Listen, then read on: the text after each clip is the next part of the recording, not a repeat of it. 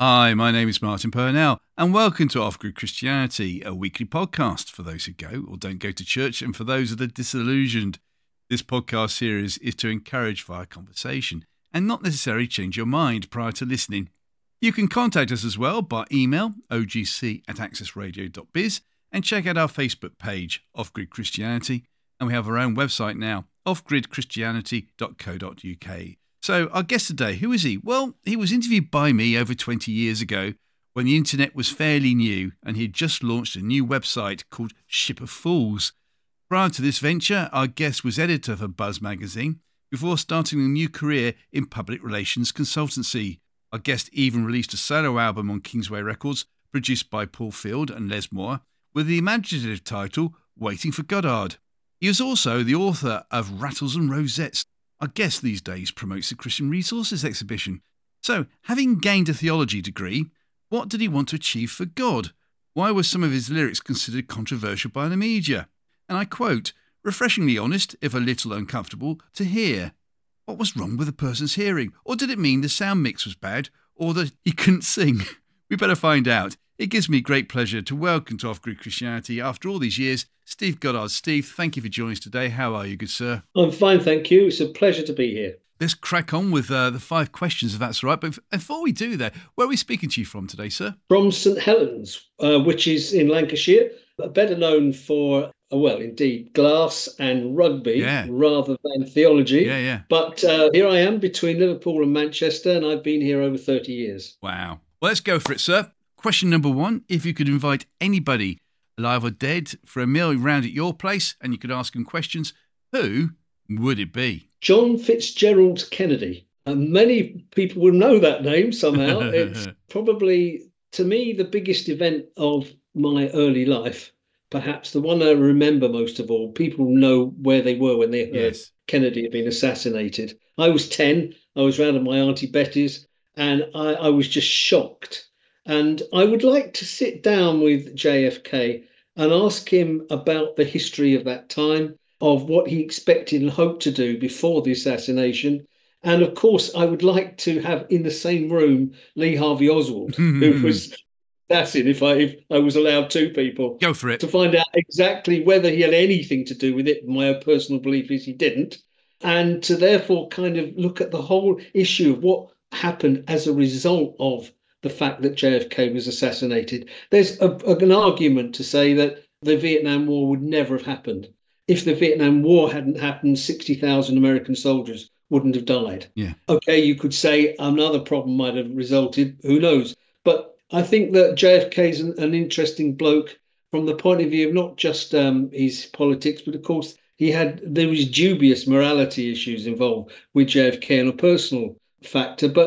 But this whole idea of what his dream was, really, and we lost something. We lost something massive. Democracy's lost something massive when JFK was assassinated. I don't think we've really recovered from it. No, 22nd of November 1963. I won't bore you to death because you've really nailed on to one of my favourite subjects of all time. And every Christmas, my mates back in England, obviously it costs too much to fly over in my private jet to see them. So for the past 15 years, we do an awards ceremony. It's very silly, very banal, but it's a good laugh. And one of the awards goes to our favourite TV show of the year. And mine goes to Channel 5 for showing a programme in that week, because obviously it was the 60th anniversary of the awful killing. And it was a Channel 5 documentary about JFK, the assassination, but from Parkins Hospital point of view. The medics that were working there, the anaesthetists, the surgeons, what actually happened. Well, of course, that the doctors there were neutral, but they just were trying to revive him. They were trying to. So what they said, what they saw, the body was then taken to Bethesda to where was the official autopsy, which was illegal because it should have been done in Dallas. Yeah. But once the military and once the deep state got hold of it, and the official autopsy. Nothing is not recognisable from what those original doctors saw. Yes. And that is the real start of the problem. We could, I'm sure, talk endlessly about that, but it is the ramifications of that intrigue me as to what the way we now view the society, the way we view institutions, the way this conspiracy theory concept the concept of conspiracy theory didn't exist No. before the assassination of JFK. And of course, the question is, well, why did they want to cover it up in the first place? Exactly. Why? Exactly. Well, that's all the time we've got today for our podcast. But as I say, we could go on and on about this subject. Question 2. Who is your favourite biblical character or favourite biblical story or favourite parable, please, sir? One of my favourite characters, this isn't my choice, is Eutychus, was the young lad who fell out of the window when Paul was preaching a particularly long sermon. Yes. How many of us have actually fallen asleep during sermons? We haven't fallen out of windows. Not yet. Fortunately, he was revived. Parables, I find the parables the most interesting part of the Bible, really, because there's an interpretation we have to put into parables. Jesus, the artist, and the way that he forces us into thinking through our implications of our lives through parables was wonderful. Yeah. But the verse that means most to me is a verse which from Luke chapter 22, when Jesus is addressing Simon. And it was a verse which I opened the Bible at when I was struggling about going to Bible college. All right. About 3 days to go. And I kind of virtually lost my faith. And I thought, I'm not going. Wow. This is right. I can't do this. And it was the fear, if you like, that had come to me.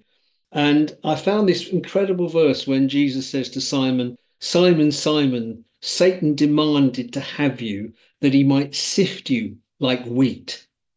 But I have prayed for you that your faith may not fail. And when you have turned again, strengthen your brethren. And in that verse was almost like a commission to me. The idea that Jesus knew the person in front of him in terms of Simon here, but that he knew that when your faith, I've prayed for you that your faith may not fail. And this idea of not if you turn again, but when you have turned again. And here's your commission, strengthen your brethren. And that verse I took with me in the floods of tears into studying theology 50 years ago this year. Wow. So it was quite a moment for me. And in a way, everything I've done since then, somehow or other, has come back to that verse, including now the running and owning of the Christian Resources exhibition. Wow. Tell me, where's that verse again, please? Luke 22, verse 32. Just read it out again. That's very powerful. Simon, Simon, Satan has demanded to have you, that he might sift you like wheat. But I have prayed for you, that your faith may not fail. And when you have turned again, strengthen your brethren. I think that's going to be encouraging for many people listening today who feel like disillusioned or whatever. Hold on to that verse. Thank you. Question 3. If you were Prime Minister for the day, Steve, and could change any law or impose a new law, what would it be? Well, I think I'm talking right up to date now, and I'm thinking about the women against state pension inequality. Ooh. I mean, the WASPy women who've been fighting for thousands upon thousands of women who were blindsided by this removal of this state pension age from 60 to 66. Yeah. 6 years have just gone when they've been paying in for years and years and years on the understanding that they would receive that state pension at 60, and now have had to wait 6 years longer. I know people who have really struggled. Their argument is that it's plunged tens of thousands of people into poverty as a result. And I've seen that in some people still working when they shouldn't be, just because they have to. Would change that law. And controversial it may be, but I believe that it's something that could affect the well-being of an awful lot of people. Wow. You sounded just like a politician there as well. I could see you on your soapbox on that one. Absolutely. That's a very good point. Thank you. Question 4, outside of family events, Steve, what has been your most enjoyable day out so far? January 2015, a football match between Burnley and Crystal Palace. Okay. Now, that's not the most exciting of fixtures if you're a football fan, I accept. Well, no, it's Burnley versus Bristol City. I've been to Turf Moor many a times. I love Turf Moor because the two clubs were the subject of my novel, Rattles and Rosettes, which you mentioned, where I took two fans, fictitiously, one in 1914, Burnley fan, 16 years old, a minor, And I looked at his trip, as it were, as a Burnley fan, as Burnley went to the FA Cup for the first time at the old Crystal Palace. Yes. Many people won't know that the Crystal Palace was the venue for 20 FA Cup finals before Wembley was built. 1909, Bristol City, Manchester United, FA Cup final. Thank you. We lost 1-0. And I bet you've seen pictures of it. Yes. And I bet you've seen pictures of men up trees. Yes. Looking down. I mean, we're talking about huge crowds coming from all over. I found these pictures fascinating, coming originally from the Croydon area and being a Palace fan. But to see these pictures, the idea, the FA Cup, the famous old cup, and these people coming from all over the country, sometimes horning their sideboards, horning their double beds in order to raise the money down to the Crystal Palace to see their first time they'd ever been to London. The only time many ever were able to afford to go to London to see their team play. Yes. I got fascinated by this. So I created the idea of a Burnley fan on a cup run to the final and compared it with a character in 2010 as a Palace fan, the club struggling, a completely different character, 23 years old, educated to useless degree level, and passionate only about one thing, football. Both these fans are passionate about it, but the cultural context of where they are is completely different. And so I was able to compare religious situations, social situation, the different class system, and ended up by bringing the two stories together at the end of the novel. So the book was published and it got found by the head guys at Crystal Palace, Steve Parish and Steve Brower, who owned Palace at the time. Yeah. And ever since then, I've been invited to the Burnley versus Palace games at Turf Moor and once or twice down at Selhurst as well. And so the most exciting day was the first game I went to at Burnley on January, whatever it was in 2015, when I sat with them in the director's box and was kind of fated just having written this novel and looked after royally. Oh, wow. And we went 2-0 down. Palace went 2-0 down and fought back and won 3-2 in the last few minutes.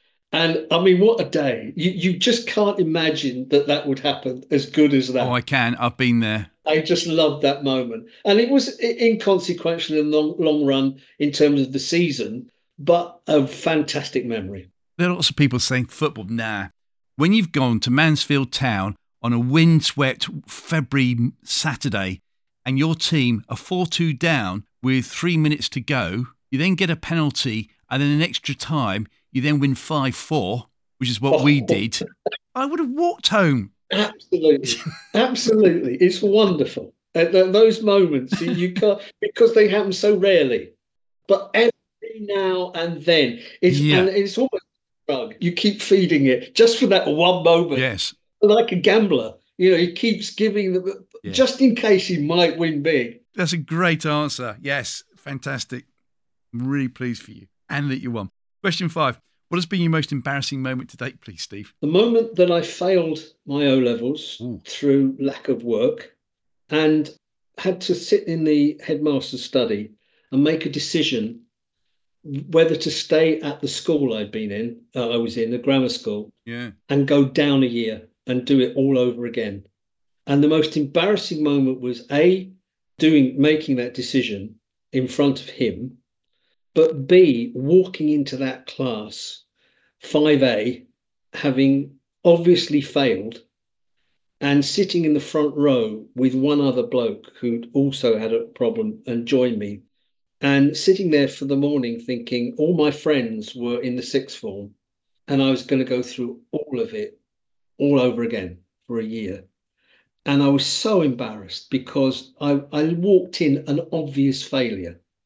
35 lads. This is all boys' school, and also the embarrassment of realizing that the next assembly, seeing these lads that had been the failures at 11 plus, who went to a secondary modern school and therefore were written off, and I was one of the success of 11 plus, and to watch these lads who'd made it through much more difficult situation in the local secondary modern, going into the sixth form. Yeah. And that was so embarrassing. But the failure resulted in a whole different mindset after that for me. I had to go through that. Why? I had to go through Why? because I think that at that point I didn't take life seriously enough. I just didn't take the situation seriously enough, and I'd become complacent, I think. And I thought I could scrape through, Yeah. I'd just do enough to get by, and I didn't do enough.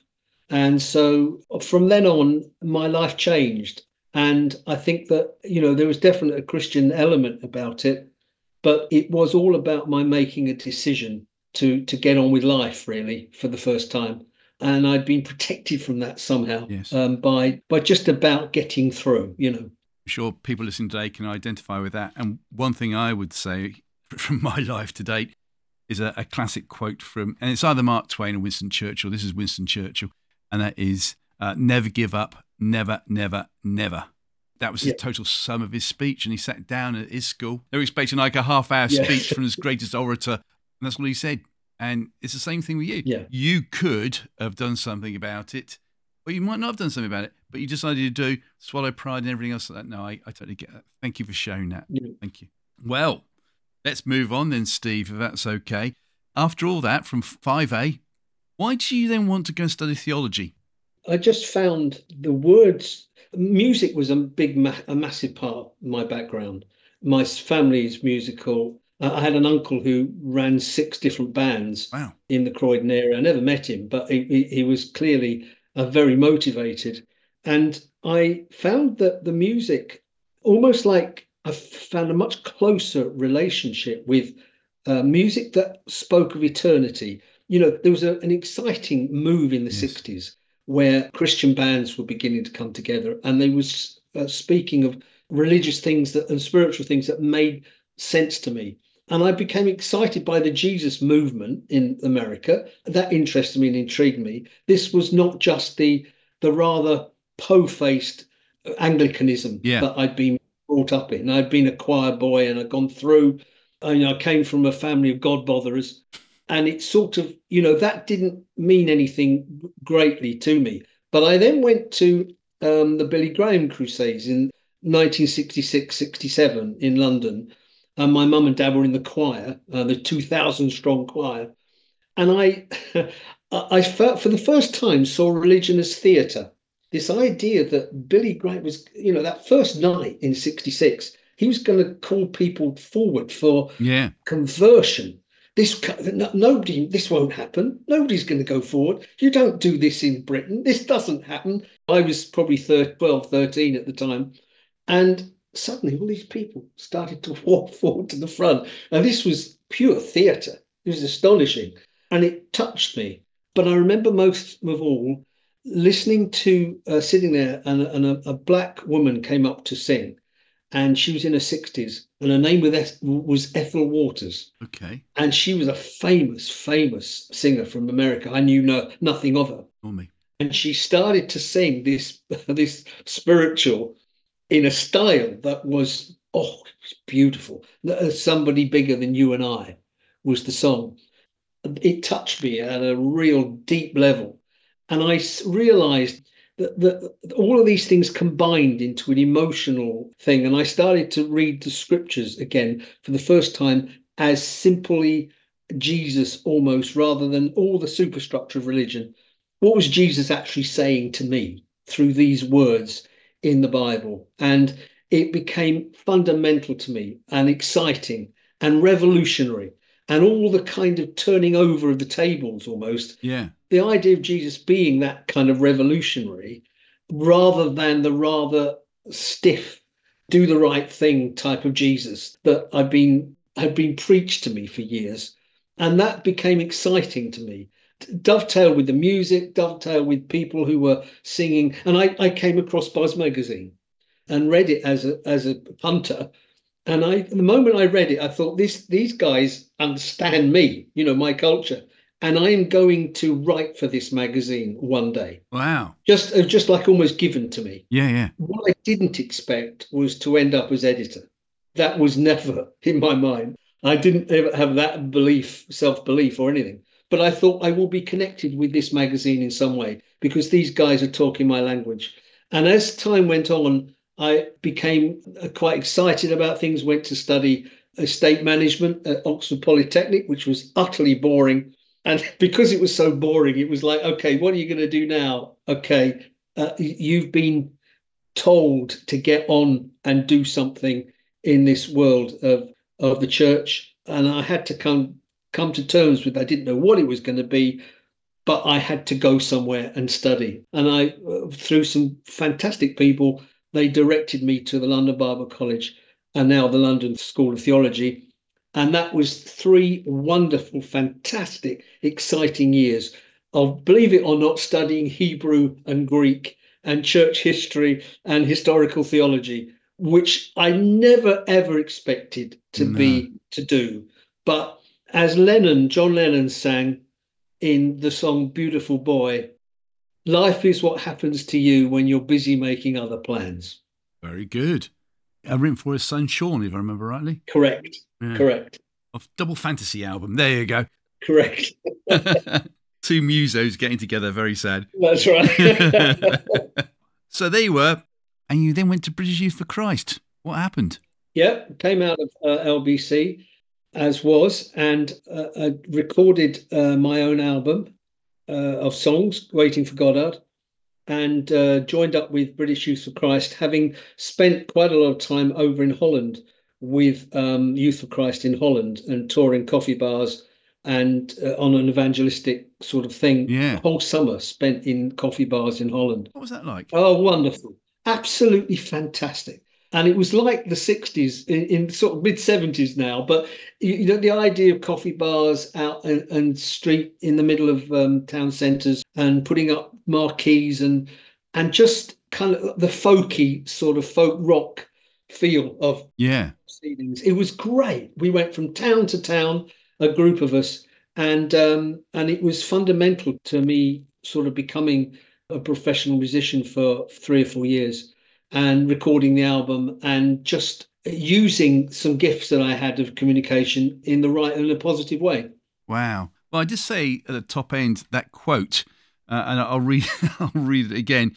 Refreshingly honest, if a little uncomfortable to hear. Yes, I always felt that the lyrically, most Christian songs I heard failed to talk about the sort of average Christian life, Christian day, the things that bother you, the things that disturb you about some church kind of culture. So one of the songs that I wrote was called Child of My Time, which looks at the way that a young lad goes to a revival meeting, if you like, to an evangelistic event. Yes. And gets converted. And almost that's like usually the songs end at that point. It's the wonderful, glorious moment of change. I was more bothered about what happened to him now. What happens after his conversion. So I created the story of a kid who goes to church and finds that what he's heard in that address, which has touched him hugely, it doesn't connect with the church culture, which he's expected now to become part of. And so it was the idea of him being caught between the devil and the C of E was the kind of payoff line on that. And so I was writing songs that were trying to interpret a number of different areas of life, and another song called Propaganda, which I talked about the fact that was I just a hired musician to peddle a way of life, much politically, and what was different between me now singing about this kind of way of life with anybody singing about being a member of the National Front or the IRA or something. Yeah. When I was there to kind of gear it up and then somebody come in and preach to everybody and convert them. And so there was uncomfortable things, but then I think it was also devotional songs too. So people did respond to what I was trying to do because they felt they were with me in that sort of way. Yeah. And I suppose I like to tell stories, and the telling of stories has become part of what I've gone on to do rather than just to knock out songs on a keyboard or a guitar. I want to throw the script out, if that's all right, and go off-piste, if that's okay. Of course. I think the reason why I'm saying that is that talking about yourself in the 1970s, we fast forward 50 years, which makes you at least in your late 40s now. He says, being polite. And I had the privilege of interviewing the other week Wayne Drain from America, who was still is very big over in America for Christian worship and stuff. And he talked about the Jesus movement. So have a listen to that, please. Episode 70. Yes. Certainly. You'll hear more about it. But looking back on it from your point of view, all those years later, here's a man writing a song about a boy going in to church and wanting to challenge the status quo. Other rock bands also available. And looking for it now, what have you learnt about your Christian walk, your Christian faith? And what would you say to that boy that you're writing about in 1970s? That's a good question. I would say certainly things have loosened up. I think there's church is much more accessible. I think there is a less of that kind of stiff upper lip Christianity that was there at the time. And so I'm excited about the fact that there is a looser sort of view, and there is an awful lot of places that are a lot more accessible. I'm not sure, from my point of view, I suppose I would say that from my angle, I've learnt that I haven't got the answers to the questions. What I've developed over the years, I hope, is my questions are deeper. What I mean by that is that I've stopped trying to find the answer to everything. I've given up sort of wrestling with certain things. Why? Because I believe that Jesus actually didn't give us the answers. He asked questions all the time. I mean, there's a brilliant book by Conrad Gempf, which I recommend, called Jesus Asked. And he looks at the reasons why, or looks at I think there's over 80 questions Jesus asks in the course of the Gospels. And all the time he is asking about me, he's asking about the person in front of him, the basis for their thinking, rather than the answers to your life.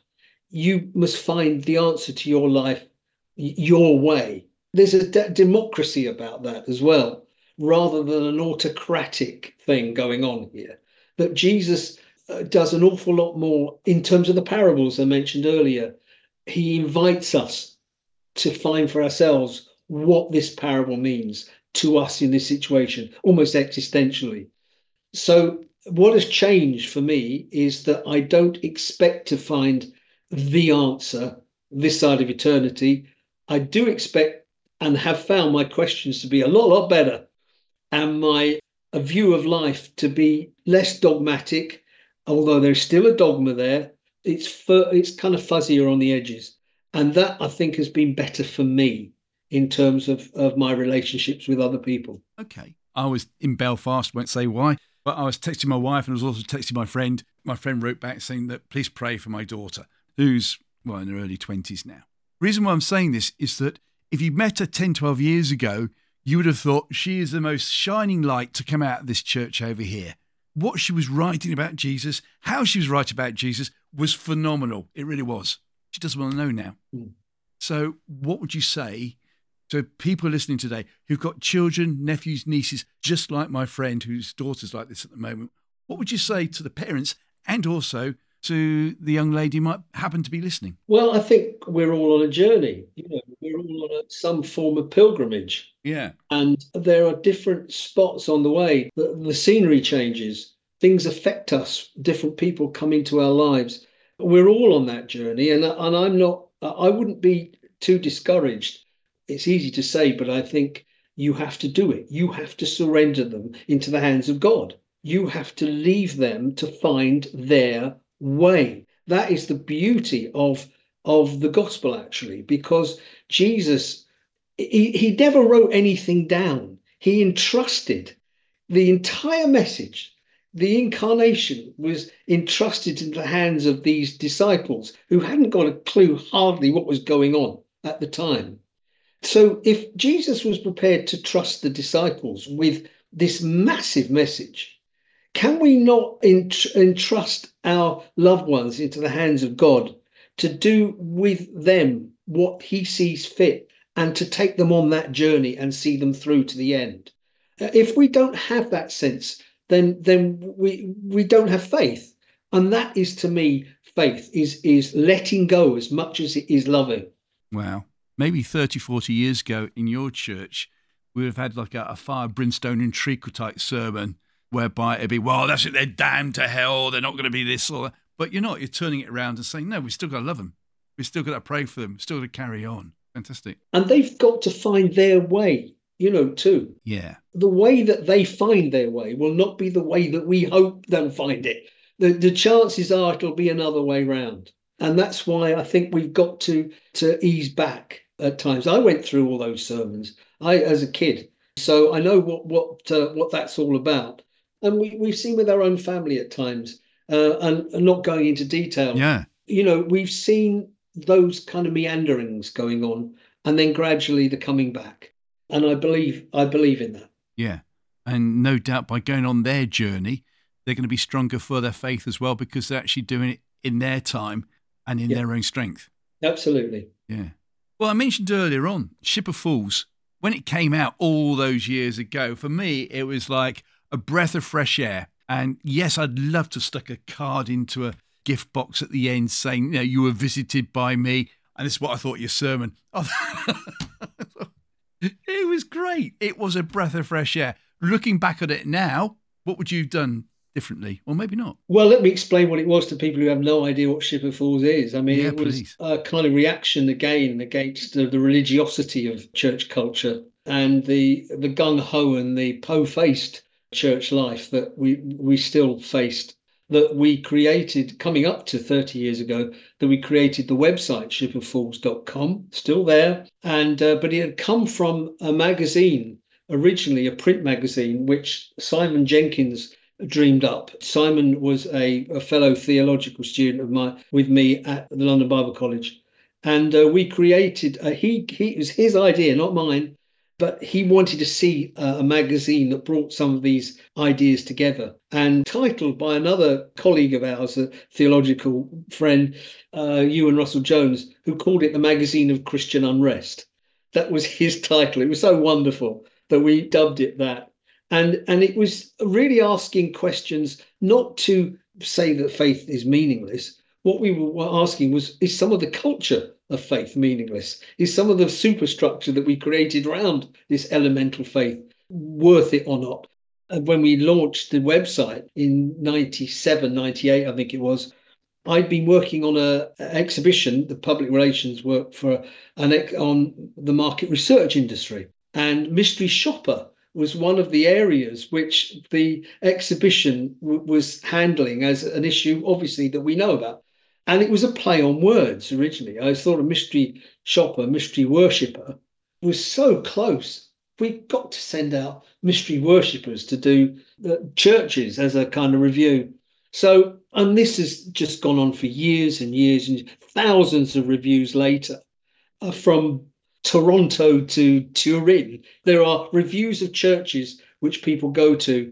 You've got to go to a church where you've never been to before, preferably a denomination that isn't yours, and you review that church. How long was the sermon? How hard was the pew? All the things that really matter about church life, the detail. And of course, we had willing volunteers all around the world, literally, to go and do it. That was part of what we did. And also Gadgets for God was another favourite section where we looked for things that were being sold in the name of God.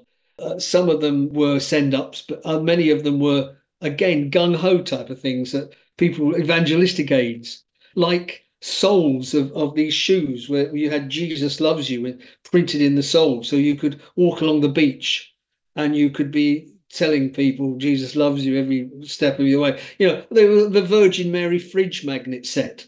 Yes. That you could put on. We found hundreds and hundreds of wonderful items and critiqued them. So Ship of Fools, and then a community was created, and we now almost take these communities for granted across all sorts of different areas of life. But at that time, we had no idea what was really just a kind of a glorified at the time magazine online rather than in print. Actually began to build a community around it, and people wanted to put their own stuff in, and user-generated content was a whole new concept at the time.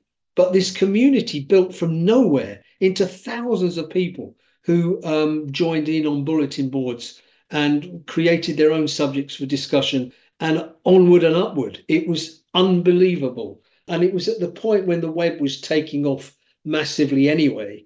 And it just became so exciting. So I have to give credit to Simon Jenkins, for without him, it would never have happened. And he is a phenomenal achievement, in my opinion. Yeah. Well, it was certainly talking my language and flying the flag for me, because that's the time when we had like the .com brigade, whereby if you even had a half silly idea website, you might be offered quite a lot of money for it. Did anyone come to you and say, gee, we love this, we need to buy the website from you? No, I don't think anybody ever thought through that this could be a commercial factor.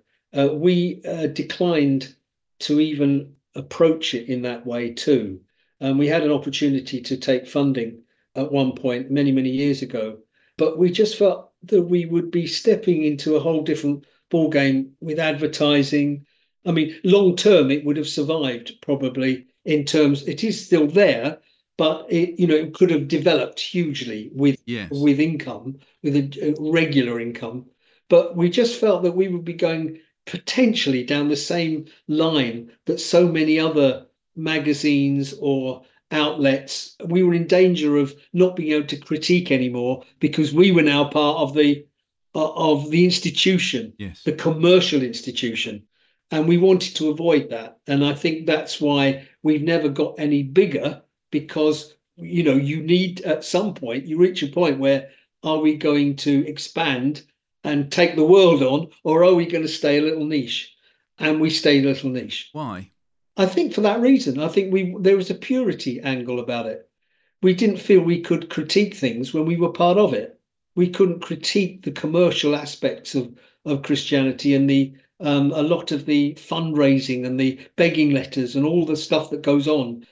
We couldn't critique that and do it ourselves. As you know, I mean, we met 30 years ago, so it's great that our paths have come back again, even if it's just for today. But one thing that I've seen, and that really hurts me at times, is that people can be in Christian ministry, and eventually there is this decision whereby do they continue walking the fine line, whereby they're trusting God for the money to come in, whatever, or do they wait for a big business to come in? And I've seen it time and time again whereby I think, no, we'll go big business. And what I think happens is that instead of putting God first, you're actually putting money first and then God. What do you think? Oh, it's easy to do. I mean, let's be honest. I mean, I'm not fully out of this scene in the sense that I worked in public relations for years as a hired hand, promoted all sorts of organizations and kept body and soul together. But, several years ago, I had the opportunity to purchase the Christian Resources Exhibition, which the Bible Society at the time had decided they didn't want to carry on with, and they were either going to close it down or sell it. And then my wife and I had to make a decision as to whether we wanted to take it on ourselves, because nobody else showed nobody followed through. Yes. There were a number of people showed interest, nobody followed through. We were prepared to follow through.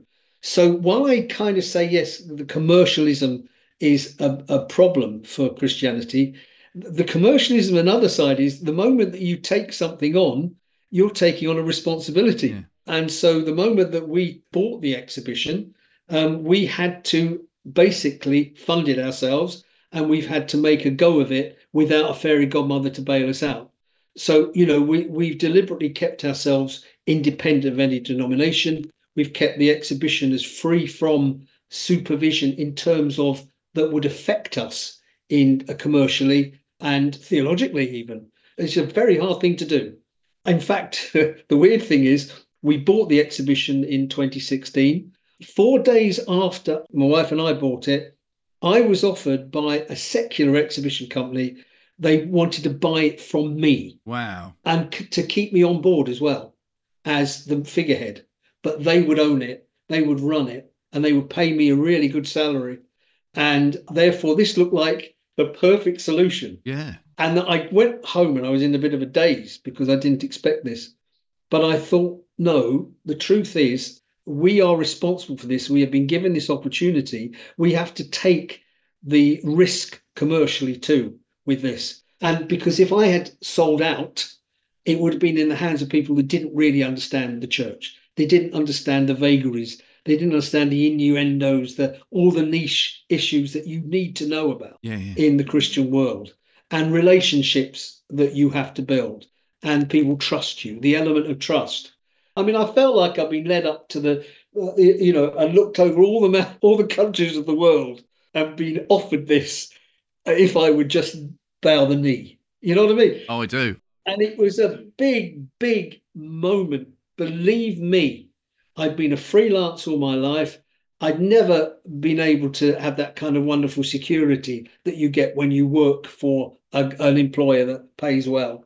And suddenly I was in a position, by almost like surprised, after 4 days having made this big decision to own the exhibition, to have somebody buy it out and keep me on was very tempting. But I'm glad I didn't, because as a result, even though we've had some very difficult times in the last few years, we've been able to control the agenda.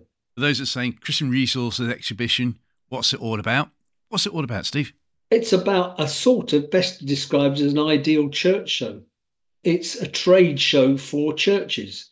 If people, particularly church leaders and officers who are responsible for churches in some way, need to find suppliers, need to find people who can, expertise really, to do all the things, the practical things, from the dry rot in churches to the roof, everything underneath the roof of a church that is functioning. We try to exhibit answers to those problems, including the roof itself. Yeah. So we're very practical. Everything from the recycling of pews to buying in new chairs, to the coffee, was its fair trade, to communion wine, to new resources for Sunday schools. Anything at all that is happening underneath the roof of that church, we like to deal with. And of course, technology has played a big part recently in terms of change.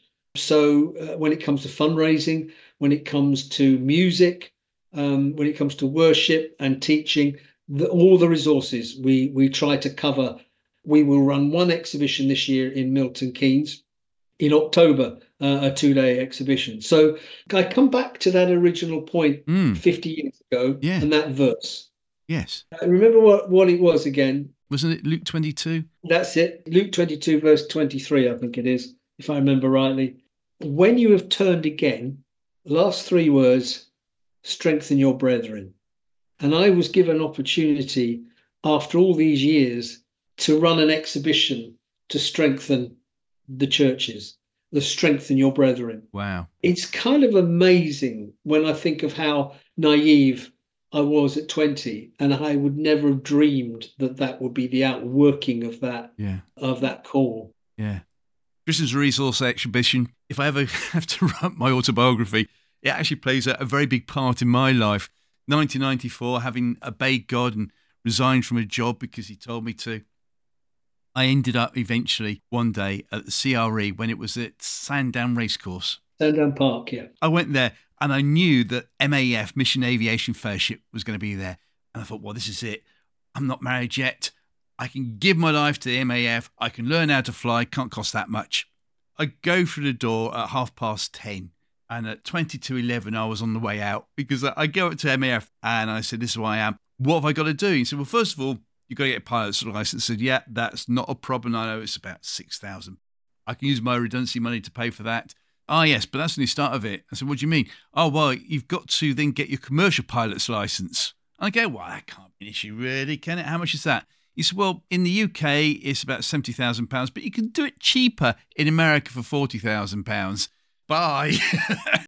And that was the end of my MAF career, courtesy of CRE. That's a great story. I love those stories because actually an awful lot of people have a more positive experience and do discover things that they bump into people, or they just walk in with one idea and come out with another. Yeah. Like I said, life is what happens to you when you're busy making other plans. Yes. And CRE is the great opportunity to have your wonderful idealism driven out of you, or a new idealism brought in and developed. And the thing is that from day one of my life, ever since I could walk, speak, whatever, all I ever wanted to be was a radio presenter. That was it. If anyone's from MAF listening thinking, oh, we missed a treat here, No, you didn't. And B, if I'd only waited a bit longer, which I duly did, I ended up in Christian radio. Brilliant. Brilliant. So that's great. I've got a quote from you, by the way, that I'd like to throw at you, see what you think. I can't remember where I got it from, but it is from your good self. I pray for the ability to understand and come to terms with the situation I'm in rather than trying to change it. Absolutely. I'll say that again because it sums up very nicely what we've been talking about. I pray for the ability to understand and come to terms with the situation I'm in rather than trying to change it. Why do you say it? Tell me more. Because I think prayer, it's sort of one of the strangest things that you have to do as a Christian is sort of talk to this what the creator of the universe and talking to you. The idea is please change this for me, and it just seems almost bizarre, really, when you think about it. And I think, well, okay, what is prayer then? Largely, you see Jesus, particularly sort of within, if even before his crucifixion, the idea that he said, if I will do this, but if you just let the cup pass from me, it's almost like give me the strength and the courage to go through with this, rather than to change things. And it is that to me is the nature of prayer, is the ability to, it should be the courage and the strength and the grace to deal with the situation that I'm in, rather than to ask for an escape from it. And that to me is a far more important way of thinking of prayer than just changing things. And I struggle with it like anybody does. And I struggle with faith generally. I mean, people say, do you have any moments of doubt? Well, I have moments of faith. Okay. Because to me, I live in that world of where I have a residual belief, but my faith doesn't always resound. I have moments of intense faith, but I have moments of doubt as well. I feel doubt. The more you look at life, the more you see how, the whole nature of the world, the universe, the way the world has been created, or the simplistic nature of the biblical account is difficult for me to fully understand at all. Nobody does. And so therefore I can't say, oh, it's easy. It's, yes, for the moment that I was converted, I have no great moments of doubt. I have moments of faith. And I stick with those and I thank God for them. And I move through life with those moments of faith supporting me. But that's just me. I get that. Moments of faith rather than moments of doubt. You're turning it around to be more positive so you remember the good times. Yeah. But what about being disillusioned? I'm not particularly disillusioned. Not with life. I get disillusioned with things around me that everybody does. Yeah. Get disillusioned with politics. I get disillusioned with the institutions. I get disillusioned with those sort of superstructures. But I'm not disillusioned with life. Generally, it's up to me to get on with it. It's up to me to make a change. It's up to me to not sit there as the victim, but to try and be as resilient as possible given whatever situation. Well, before we put your CRE hat on, going back to the 70s, when we started to see a bit more freedoms, as you were saying, what about being disillusioned with the church you were in or with the church as an institution? Well, of course I was. And that's the nature of, if you saw the songs that I'd written at that time, you would see that kind of underneath it all. But you'd see alongside that a kind of almost throwing myself on the existential moments of faith, where you are truth is revealed to you, where a devotional aspect comes in, and you cling to those and you rejoice through those. And I do. I just think life is multifarious like that, and I've got no problems with having. I think you've got to have a difficulty with things, with institutions. You have to, because otherwise you're going to get exploited. We've talked about the JFK situation earlier. We've talked about the WASPy women have been exploited, in my opinion. So you have to constantly in your mind be thinking about how you want to change the world, however small your little patch is. That is being resilient, and that is putting your best foot forward to make change. When I say talk about the Christian Resources Exhibition, strengthen your brethren, that idea, it is because I am basically disillusioned with a lot of the culture of church that I'm, involved in, that I connected with. And it's therefore the irony is that almost God gave me a vision. Okay, you're disillusioned, change it. This is your chance to change it. Yeah. Put this show on to show people the better way of doing something. And I said, well, I don't really want to. I mean, I really didn't want to take this exhibition on. A bit. You ask anybody around me, my family and friends, and even the people I work with, they knew that if I didn't take it on, it did actually close down, because my wife and I just bought the assets. We simply bought a mailing list and the odd little bit of a cash register and a few signposts pointing people to seminars. I mean, there was nothing left, Yeah. bar basically the database and the name and the goodwill. That was it. And I didn't want that responsibility, but it was a question of saying, okay, this is the fulfillment of that commission. Get on with it. I sound rude. Please don't take it as that. But if you're doing it for kingdom purposes, why did they have to sell it to you? Why couldn't they just given it to you? Well, that's there for them to say. I mean, I have to say to you, it wasn't a huge amount that I paid for it. Yes, you're right. But again, without going into detail, I could see that it could still be profitable, that it could still make a living for a certain number of people if it was done more strategically than they had done it. So from a practical point of view, I could see a way to do it that perhaps other people couldn't. And that was because I knew it so well and I knew people who could help me. I was from the inside, having worked within the organization, worked for the founder who helped me as well when my wife and I purchased it. And I knew the people who owned it at the time, the Bible Society. So there was an element of expertise that I had and background, but I couldn't fill all the bits. I needed expertise in other areas. So we went for it. We've made it profitable. It's never going to make us a huge amount of money, but it's certainly profitable, and we've done our best that we can, and and maintained our independence. I have to say this to you, that is really important, because you live in Northern Ireland. I do. And you know how theological divisions there are. No, not at all. And we try to stay above all of that and to say, look, this is something that is for all. This is a broad church, and we're proud of that. And so we've taken it on with that in mind. I hear what you're saying, and I think I could be wrong here, but it's like a commitment, I suppose, by whatever it cost, X pounds. That is your commitment, because it'd be very easy, I suppose, to say, yeah, I'll take it. It cost me nothing. And then a couple of years later, it goes down the drain. So it's commitment, isn't it? Well, it is. And it's love of the people that you're working with. I mean, we have some wonderful people, exhibitors, who we're friends with rather than just being clients. And the family, my whole family are involved in some way in the exhibition. Without them, I would never have, taken it on. So this is an element of the church kind of involved in a commercial context. And we try to run a professional exhibition that is a trade show like any other trade show you might go to in the secular world. That was how it was set up by the founder 40 years ago. And we are celebrating our 40th year now. And he set it up in that professional way. And we tried to fulfill that.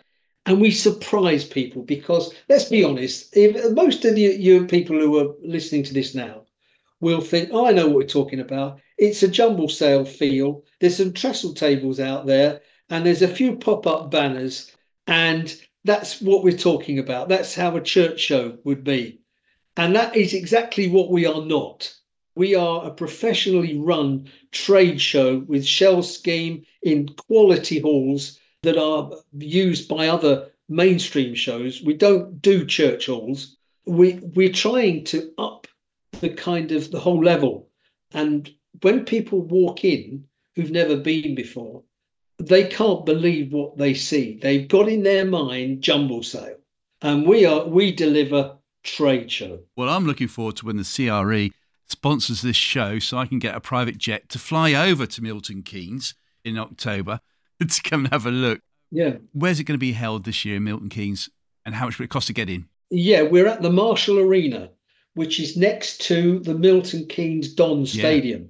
Beautiful stadium, the MK Dons, 30,000 seater, all seater, beautiful thing. Right next to it is the Marshall Arena, and they're connected actually, and you can go from one to the other. And the Marshall Arena is sort of, you think of Marshall Amps. That's where it's based now. Okay. Jim Marshall. And there's a beautiful exhibition hall there. We're expecting to have around about 180 organisations exhibiting there. And it's the first time we've ever done Milton Keynes. And we're hoping for a really good exhibition. Brilliant. And the dates, please, sir? Yes, 9th and 10th of October. Well, bear that in mind. Okay. All right. Yes, if my private jet is ready, I'll be over straight away. Steve, this has been brilliant talking to you. And more importantly, listen to what you've shared. It's been phenomenal. And if people want to get hold of you, how can they do that, sir? They can get hold of me at the CRE website, which is www.creonline, all one word, creonline.co.uk. If they want to talk to me personally or drop me a line, then again, it's Steve, Steve, at creonline.co.uk. Brilliant. Thank you. Well, I've had a phenomenal time catching up with you. Brilliant. We didn't mention one person who's had a phenomenal part of my life who was courtesy of you, and that was Tony Campolo. Maybe we should do a part 2 sometime and wax lyrical about all things Tony Campolo. Oh, absolutely. Yeah. So, Steve Goddard, who is your Christian hero, please? Well, there are a number of people who I could have chosen, but if you're looking at the kind of luminaries, the dead luminaries, if you like, sounds like a group, that, doesn't it? They were a very good pioneering prog band from the 60s. I mean, there's Oswald Chambers, who was an amazing guy, a writer, who died during the First World War. And there are speakers who influenced me, but I'm going to go completely the other way around. Mm-hmm. And I'm going to say Auntie Betty. Who makes great Yorkshire puds.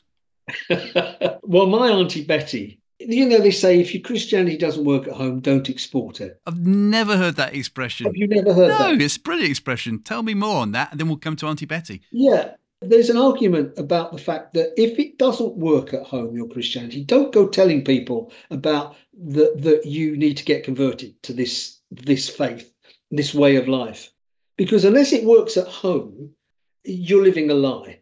Now, we know nobody is perfect, but I know of an awful lot of situations where great preachers and they're most wonderful, honoured men of God, but at home, they are not loved. Mm-hmm. They are not respected, and they have spent their life being adored by the masses, like rock stars, really. Mm-hmm. And their families have got really no time for them. Yes. So for me, I've always been aware that if it doesn't work at home, don't export it. If there's a person listening who actually is exporting it inwardly in his home, it's an absolute mess. Absolutely. Go back and have a big, big rethink about it. Rethink what is happening. I'll be honest with you too, when I was doing music and I was out there doing gigs, and it was very seductive lifestyle. Yeah. You know, you're lauded wherever you go, that, you know, you're the main man. They clap you at the end, they buy your album, and you're off to the next gig, and they love you there, and they wine you and dine you, sort of thing. And if you're not on the road, you're in the studio, again, weird hours, and you're not part of home very much. Yes. If you're not careful. Yes. And I knew an awful lot of marriages that failed, of people who were out there doing gigs at the time, Christian gigs. I'm not just talking mainstream stuff. And that really hit me at the time. What was I prepared to sacrifice to be a star? And it was a dividing point where I made a decision. When I was offered the editorship of Buzz magazine, I had to give up the music. And it was a question of making a decision one way or the other. In the end, it was the right decision I made. But you lose something in gaining something. And that was the right decision to make. And I think it was right for my home life, and it was right for my family. And I'm thinking, okay, one of the most influential people to me was my Auntie Betty, who lived in a council house in Thornton Heath. She was a Pentecostal. She was not an intellect. She was not a great thinker. But she welcomed me into her home whenever. She never turned me away.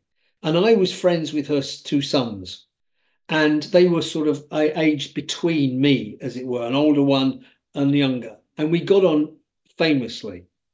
And when my mum was ill, and my mum was regularly ill and went into hospital, I would have to spend 4 or 5 weeks in her house living with them because we were a large family and my dad couldn't look after us all. So we were farmed out to homes. And Auntie Betty always willingly had me in her small council house in Thornton Heath in Croydon, just down the road from Selhurst Park, I might add. And her life, it spoke of Christianity working at home. It spoke of having very little in terms of material goods, but being always loving and being always open and caring. And I would hear her singing in tongues sometimes. Yeah. I didn't know what it was, but that was what Auntie Betty did. I could feel a love coming out of her to her family, however much we wrecked the living room playing kind of hand football between the sofas Yeah, yeah. for hours on end, with the bottom of these two settees being the goals. When it was raining, we couldn't get out. That's what I mean about a Christianity where I felt loved and I felt at home, and I felt that she gave off the radiance, if you like, of what Christianity ought to be. And so for me, I never really thanked her, because you grow up, don't you? You move on. I never went to her funeral. I never knew, how she died. But in those years that were formative for me, she loved me. Great answer. Was she a true auntie? No, not even an auntie. Yeah. The irony, she was just a friend of my mother's, the family. That's all she was. Wow. Incredible. Let's not wait another 30 years to meet up, or even 20 years. Thank you so much for joining us today. It's been phenomenal. Thank you so much, Steve. God bless. It's been a pleasure. Thank you.